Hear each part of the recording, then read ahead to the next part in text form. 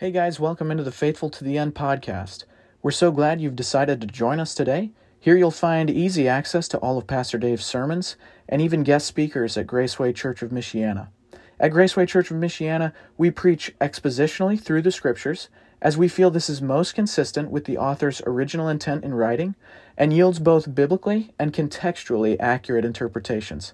At this time, we would invite you to grab your Bibles as we dig in to the Word of God. Jonah obviously is an Old Testament prophet that, again, for many of us, Jonah's famous more in Sunday school classes than he has ever been in our adult experience. For many of you, you may have never heard somebody speak on this book before. And if you have, we'll talk about likely what they covered here in a moment. Jonah is often seen maybe as the first great fishing story. No, he really was this big. I mean, he had to be to swallow a guy. This is a whale of a tale for some, maybe even for some. It's very similar to the fictional account of Moby Dick, right? And Captain Ahab, some pictures I've seen actually of Jonah, they actually picture Jonah being swallowed by the same kind of whale that was fighting against Captain Ahab. Often, if you've heard any message or preaching on this book, there's great attention dedicated to the probability of the events in the book, primarily a man being swallowed by a fish. I've seen pictures of the potential fish in sermons, and they say, see, that fish probably could swallow a guy. Folks, you do understand that the accounts in this story are absolutely supernaturally accomplished by God.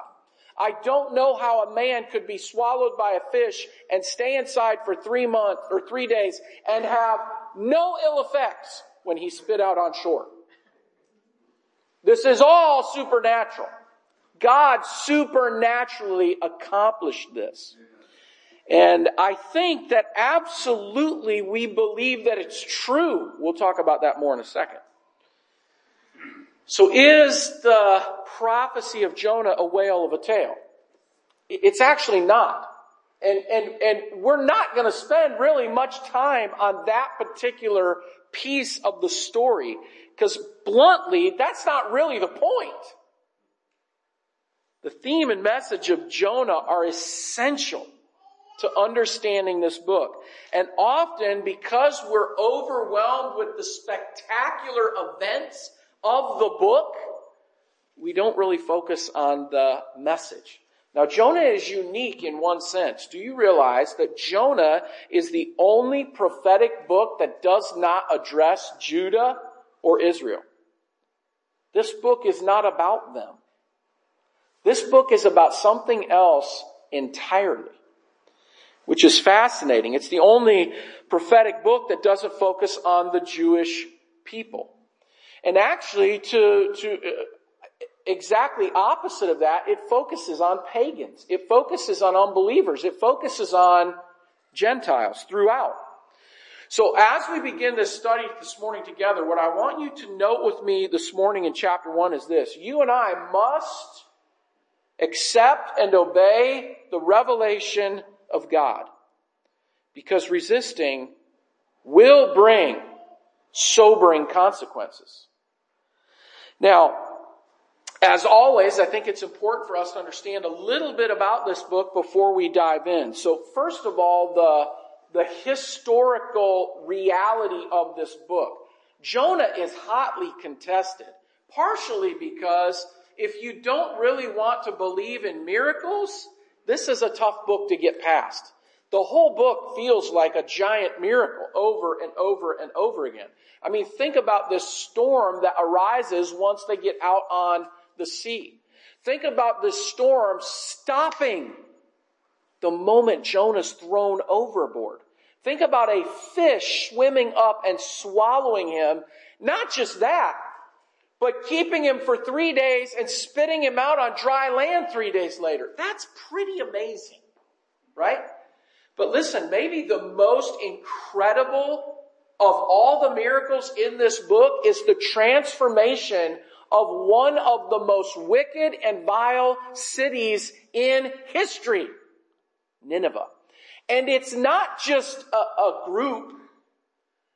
The author of Jonah makes it abundantly clear this was everybody, even their animals partook in this.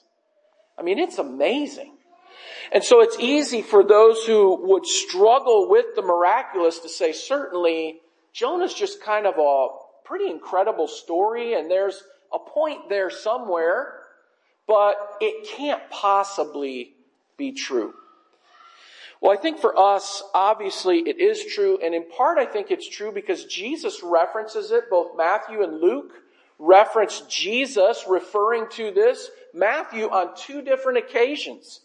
Jesus brings up this account of Jonah and what Jonah does and the sign of Jonah. And we'll talk about that more in a little bit.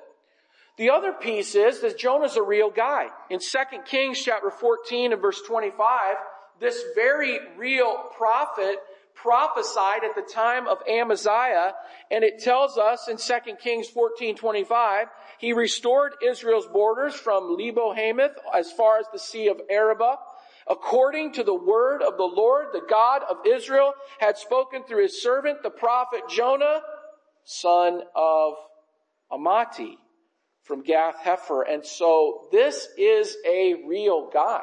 We have a real account of his prophecy at another time about the people of Israel. But this time, it's not about that. The subject is interesting, and I'm not certain that we say that Jonah is the author. Maybe Jonah is the author. But we don't know for sure. But the account, the subject of this prophecy is Jonah in many respects. It's about him. Now, Jonah's a fascinating character in this account, and he is because of his self-righteousness. We see that immediately in chapter 1. Jonah is self-righteous. Jonah thinks he's right. Jonah thinks he's godly. Jonah thinks because he's right and because he's godly that the Ninevites have no business being told to repent.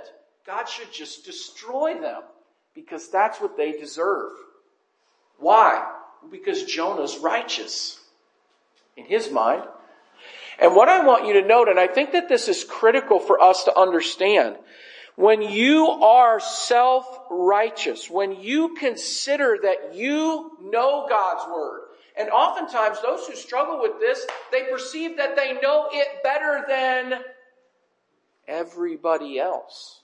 Like I kind of have a special understanding that you don't get. Well, this is the self-righteousness, and we'll see it with Jonah. But this self-righteousness makes him uncaring. It makes him uncompassionate. And if we're not careful, we immediately, when we hear that about Jonah, we can think, man, what a rascal. But in Jonah, you can see us. I can see me in Jonah. Have you ever been mad that God showed mercy to someone when you thought they didn't deserve it? You ever been irritated by that? Have you ever thought in your mind, that person deserves to be judged? And I'm struggling right now because I don't see that.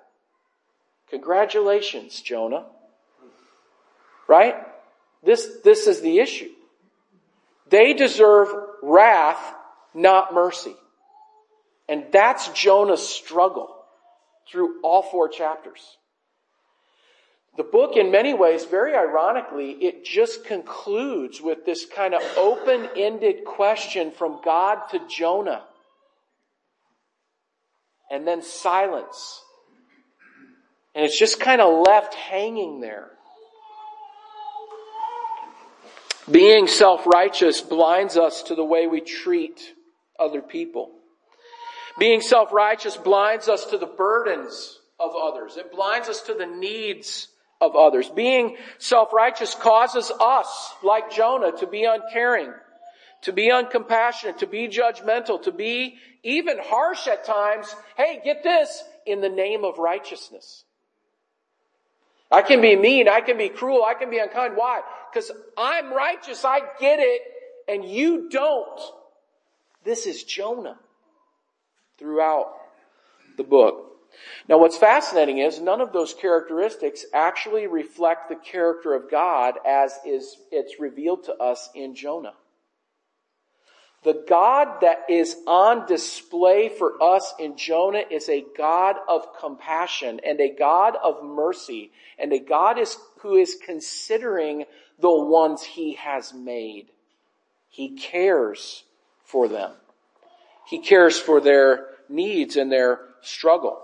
The layout of the book is fairly simple. It actually works out perfectly. In English, you have 4 chapters, and those kind of are the 4 stages of the story. And those stages kind of repeat throughout. The theme of the book, and I'll repeat this every week because I think it makes the book, at least to me, leap off the page. The theme of this book throughout is God's compassion leads Him to merciful and gracious acts of deliverance if we will, if you will, move toward Him. Now, we'll talk about this a lot in the weeks to come, today and in the weeks to come. But I want you to think for a moment as we approach it. What do you think the sailors truly understood about God? And yet when God was revealed to them, even in the smallest amount, what did they do? They moved toward Him. When the Ninevites are confronted, and bluntly, Jonah didn't even do a good job. He still wasn't there with the right attitude, right? His message is about 4 words. That's it. Repent, because God's going to destroy your city. In Hebrew, that's about 4 words. That was his message. And the people turned. And fascinating, do you realize in both cases, in chapter 1 and in chapter 3, it is not Jonah that says, God will show you mercy if you will respond. The captain says, maybe if we respond, maybe if we call out to God, He'll spare us. The king says in chapter 3, verse 9, maybe God will not judge us, not destroy us if we repent. Maybe. In both cases, they respond. With the limited knowledge they have, they respond. And God pours out mercy. This is our God. And I think we'll see it throughout the book. So, again, as we walk through this passage today, you and I must accept and obey the revelation of God. Because resisting it, it could bring horrific consequences. So, first we see, verses 1 through 3, you see the call and then the response by Jonah. The call of God and the response by Jonah. The opening words of this book are this vivid reminder that God is a God of revelation. God is a God of communication. God has told you what you need to know. What will you do with it? God has spoken. What will you do with that? What will you do with the Word of God? Well, Jonah, the word comes to him as we heard John read a few moments ago, and it's very clear in verse 2, get up. At first, it's go to this great city, and then the second thing he says is preach. Now, preach is a word that actually could be translated simply call out or proclaim. Now, that's going to be important in a moment. But the message comes, get up. Get up, go to Nineveh, and call out to them. And with no response at all, Jonah says, no way. I will not go preach to those wicked, vile, horrible, mean, cruel Ninevites. They are the worst people on the planet. And I am not going to tell them about God. And so he runs. He flees from the message of the Lord immediately. And the truth is, for us as believers, and I challenged us with this last week as we began a new year together, you and I need the Word. We need the Word this year. In truth, we need the Word every day. And if you don't make a plan for approaching God's Word, if you don't make a plan for how you're going to engage the Word, guess what? You won't do it. You might do it for a week, you might do it for 3 weeks, but you know what? You won't keep going if you don't have something you're shooting at. How will you engage the Word of God this year? It's critical. Because just like Jonah, we're confronted with the Word. What are we going to do with the Word of God? Now, in verse 2, at the end of the verse, he tells him, go to the city and call out against it. Why? Because their evil has come up before me. Now, this is that storytelling that I'm telling you the Hebrew writer does. It's almost like on Thanksgiving or Christmas dinner, you have somebody in the kitchen cooking and you're in a different room, and as you sit there, it's like the old cartoon where you see the smell wafting through the house and then it goes into somebody's nostril, right? That's exactly the idea here of their sin, of their evil. It has come up before the Lord. It is in His presence. He gets it. He knows it. He understands it. And He will not tolerate it anymore. It must be addressed.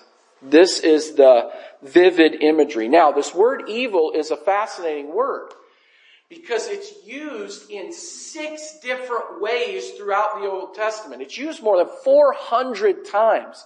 But of those 6 ways, 2 that it's used in particular is of evil or wickedness or sin. That's how it's used here in verse 2.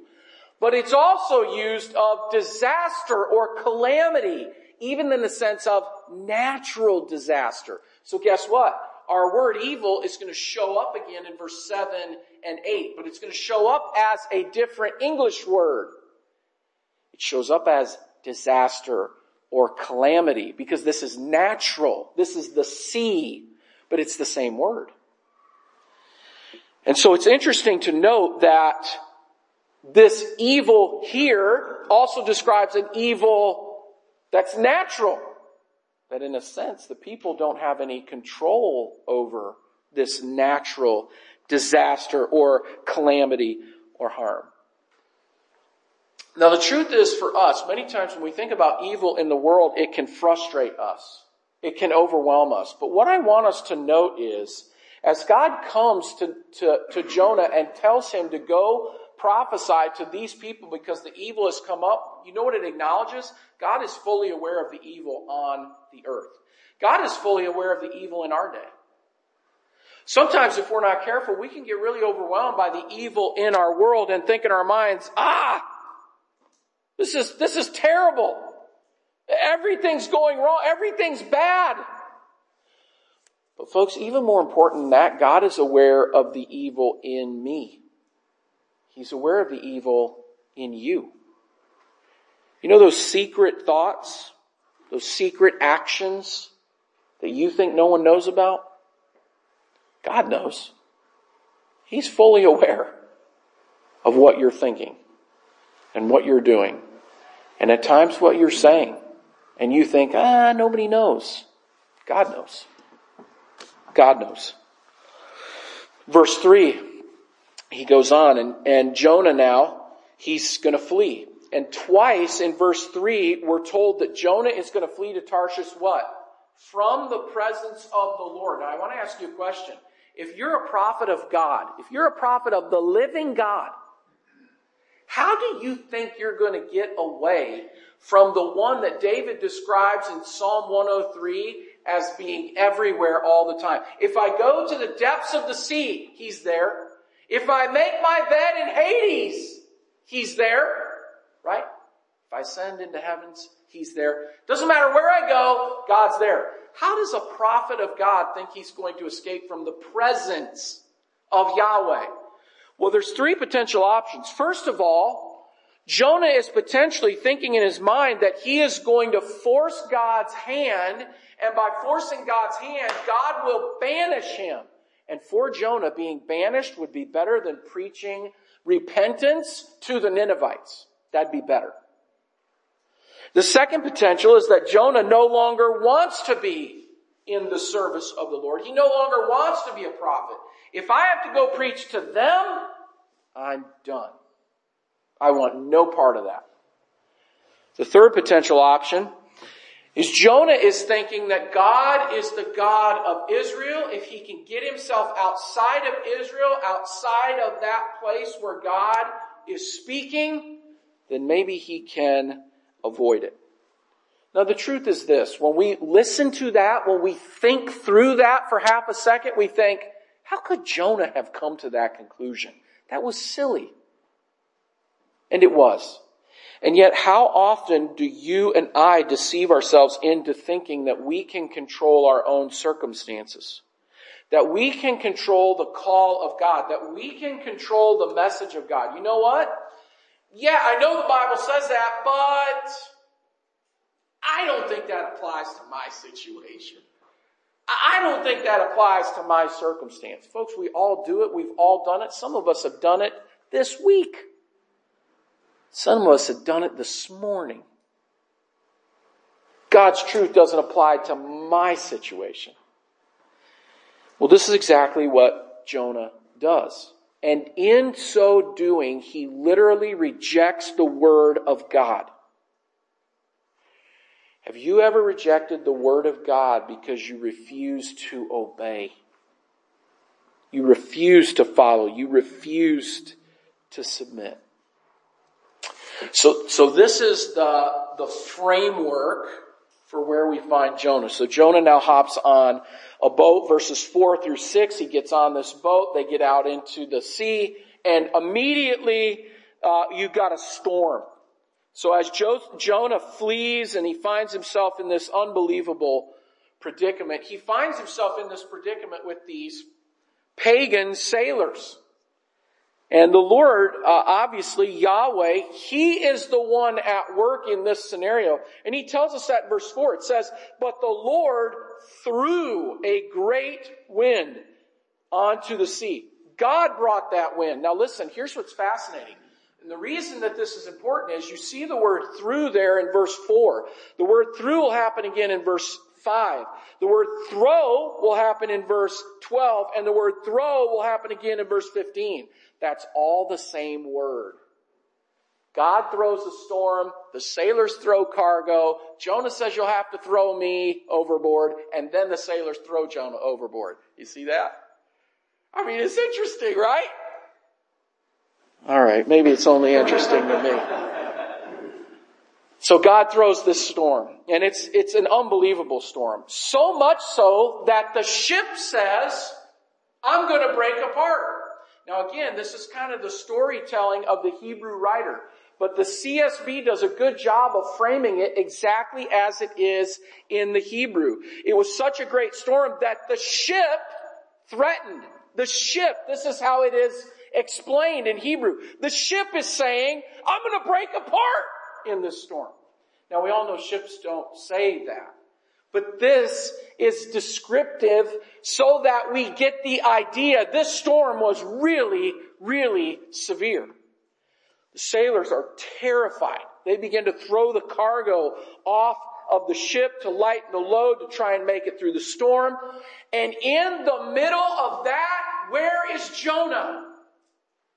He's gone down below and he is fallen into a deep sleep. Now here's the thing. This is very interesting. This is not a nap. This is not your Sunday afternoon snooze. You're in, you're out. You know, when I was a kid, I remember we'd sit there on Sunday afternoons and we'd wait for my dad to start snoring. And as soon as he did, one of us would grab the remote. And my dad would say, don't turn that. Right? Say, how? I thought he was asleep. You know? So we'd put the remote back. 2 minutes later, he'd snore. We'd grab the remote. He'd say, don't touch that. Man. That's not this.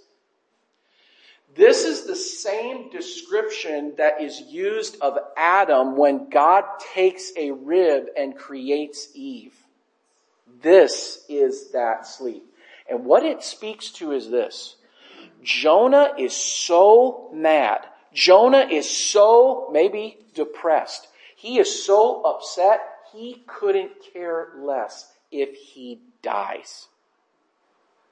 And he's laying in the bottom of that boat, waiting for it to break apart, and that'll be the end.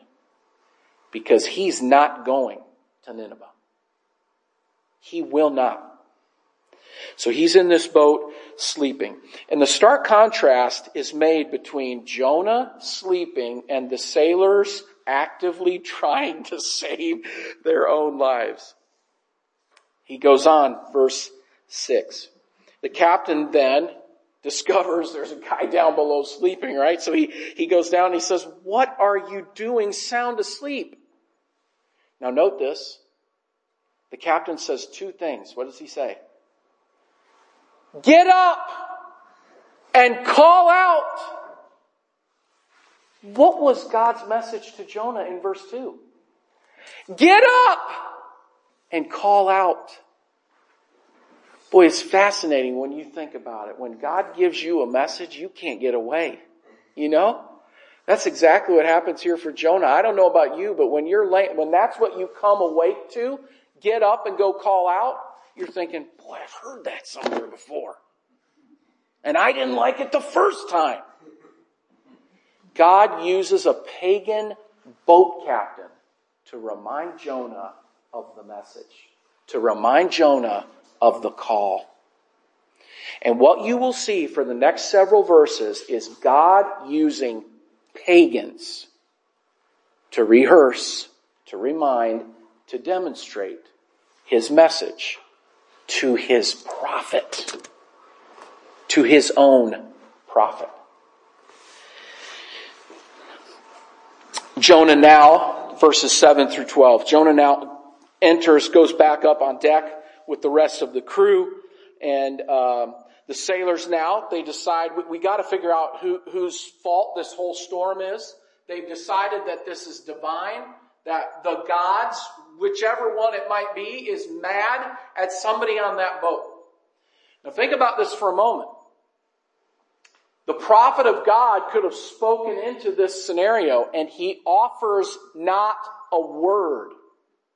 So much so that the pagan sailors, again, take it into their own hands to find direction from God. And for us, when we think about casting lots, it's easy for us to think about that as kind of a pagan ritual. But in the Old Testament, there were numerous times, and we could look at those, discuss those, but that this practice was used to determine God's direction.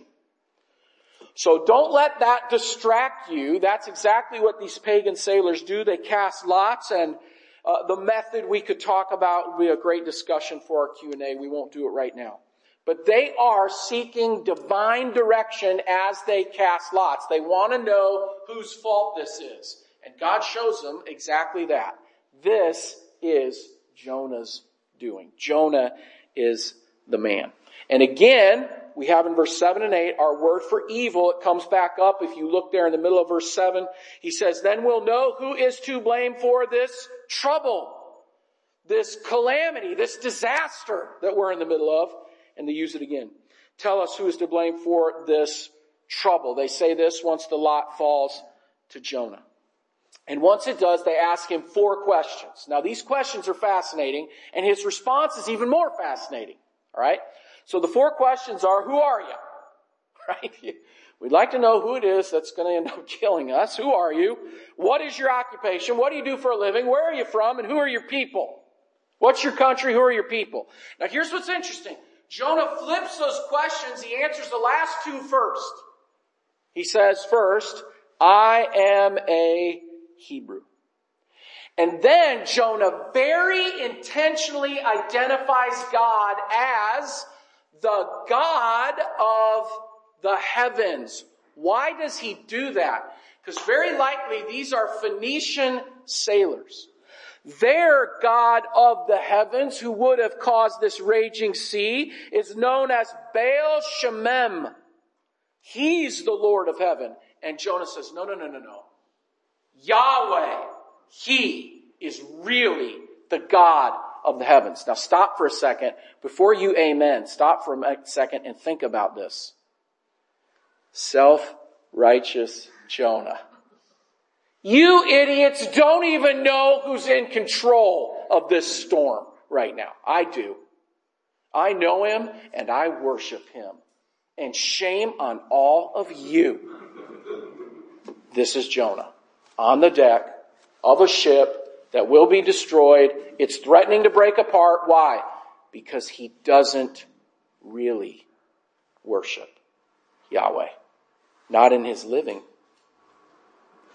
He knows the right theology, but it's not affecting his life. Is that not amazing? In a very self-righteous way, Jonah tells them who he is. I'm a Hebrew. I worship the one true God, the God of the heavens. He's the creator of all. It's the creator of the dry ground. It's the creator of the sea. And yet Jonah never, in chapter 1, displays one bit of worship. You know who does? The pagan sailors. We'll get there in a minute. This is the trouble. It's the height of self-righteous hypocrisy from Jonah. His self-righteous attitude, it blinds him to what he's actually doing. It blinds him to what he actually is living. How often do you and I engage unbelievers in the same way? In kind of this self-righteous, you just don't get it sort of way. Rather than demonstrating the kind of compassion and mercy that our God is going to demonstrate throughout this account. Do we demonstrate this to those around us, those who are our neighbors, those who are acquaintances, those we work with? What about in our home? Do we demonstrate this?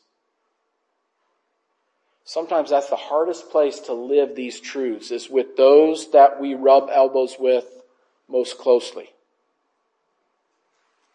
Verse 10, it goes on, and they respond now to his sermonette in verse 10. So then the men, they're overwhelmed by fear. Why? Well, because of who he is and who he worships, right? Who his God is. Likely they've heard of this God. And so they say to him, what is it you've done? What have you done to upset your God? And so the men knew that he was fleeing from the Lord's presence because he had already communicated that. He's already admitted that. God's told me to do something, I'm running from it. And they say, they kind of offer their own sermonette. What are you doing? And so he goes on in verse 11 and they say, okay, so what are we going to do with you? How do we get this storm to stop? What are we going to do with you? Why? Because the sea was getting worse and worse. Now, what's interesting is, the Hebrew description here. It's not worse and worse. That's how we translate it. But it literally, in the Hebrew, it is, the storm was walking and storming. Right? I mean, isn't that a vivid picture? A storm walking and storming as it goes? This is what's happening for them in the boat. And the Hebrew writer is portraying that for us. He goes on in verse 12. So Jonah tells them, he says, hey, here's what you're going to have to do. You're going to have to throw me. Just like God threw the wind and they threw the cargo, you're going to have to throw me overboard because this is my fault. And I'm the one that should suffer the consequences. So he says, throw them over. And what, as we shift to finally this storm calming, what is their response? Okay, yeah, we'll throw you over. If we can get rid of this, it'd be great. No. The character of these men is incredible in verses 13 and 14. What do? They say, no, that's not an option for us. If we throw you over, you will die. So what do? They row as hard as they can. Right? They are going to get through this storm and not have this guy who's running from God die on their watch. Well, guess what happens? The more they row, the more they figure out, we're not getting out of this storm. It's like somebody bigger than us is fighting against us, right? Well, we know that's what's going on, right? So now, verse 14, they pray. Now stop for a moment and think. These are pagans. And this is our first prayer to Yahweh. Jonah hasn't prayed. Captain came down and woke him up and said, pray to your God. Jonah hasn't prayed. No record of that. But the pagans, they now address Yahweh. They call out to God. And they make two requests. Number one, don't kill us because of this guy. Don't kill us because we were with him. We didn't know what we were working with. Second, we know he's going to die when we throw him in. Don't come back around and charge us for his death. Don't hold us responsible. Why? Well, because we figured out, the end of verse 14, we figured out you're actually in charge, you're in control, and you've sent this storm, and you've done exactly what you pleased. This storm is your design, and you're in control of it. So please don't hold us accountable for his death when we throw him in. This is their prayer. A prayer in some ways I find fascinating because it's offered by the pagans in the room and not the prophet of God. Verse 15, they throw him in. And immediately, the storm stops. And in response, verse 16, the sailors are overwhelmed with great fear. Now here's what's interesting. I don't think this is a terror that overwhelms them as much as a reverence. They just witnessed who God is. They just saw it for themselves, and they'd never be the same again. And that's evidenced by the response. They offer sacrifices. Likely, they did not offer sacrifices on the boat. This is a commitment to offer sacrifices to God when they get back to land. And they made vows. They made commitments to the Lord, to Yahweh. Because they learned on this day that there is no God like this God. They learned. And in the mercy of God, their lives are spared. And they realize that. They come to understand the display, the rich display of mercy. And here's what's fascinating. Remember Jonah's sermonette? What does he say? I worship. Think this through for a moment. These pagan sailors are the first ones in this chapter to genuinely worship. They worshiped God. They called out to Yahweh and they acknowledged his position. Exactly, actually opposite of Jonah. Despite his failure as a prophet, God actually uses Jonah to bring these pagan sailors to himself to understand the mercy that is available to them. Jonah failed miserably to understand this truth, that the Creator of all actually cares for pagan sailors and for wicked Ninevites. And throughout this account, he is going to vividly demonstrate his care for them. Now, as we walk through this, I hope you can see the importance of accepting and obeying the revelation of God, because resisting it could have sobering consequences. Now, let me clarify to avoid confusion. I'm in no way suggesting today that you will be swallowed by a great fish or be caught in an unbelievable storm. I'm not suggesting that. What I am suggesting, though, and it absolutely is the reality, there are real consequences to come if you and I refuse, as Jonah did, to accept and respond, obey the words of God. You will reap your resistance to God's direction, his instruction in your life. And here's the truth. Here's the first truth that you've got to grasp.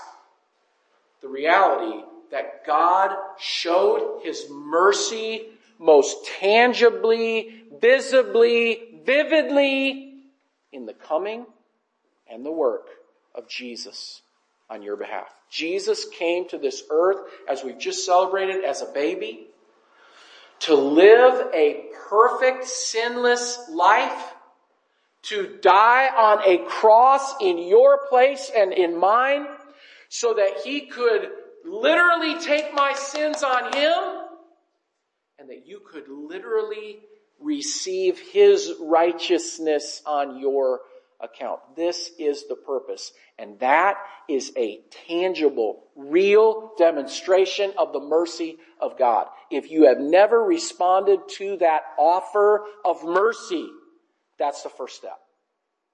That's the first step.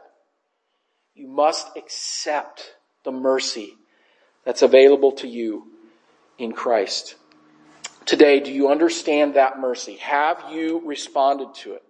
Have you accepted it? Today, as we begin considering this man Jonah, are you self-righteous? Is that how you engage others? You know God's word. You have a tendency to kind of look down at somebody who doesn't know it like you do or like you perceive that you do. And because of that, at times, because of what you know, because of what you believe, because of the truths that you've come to understand,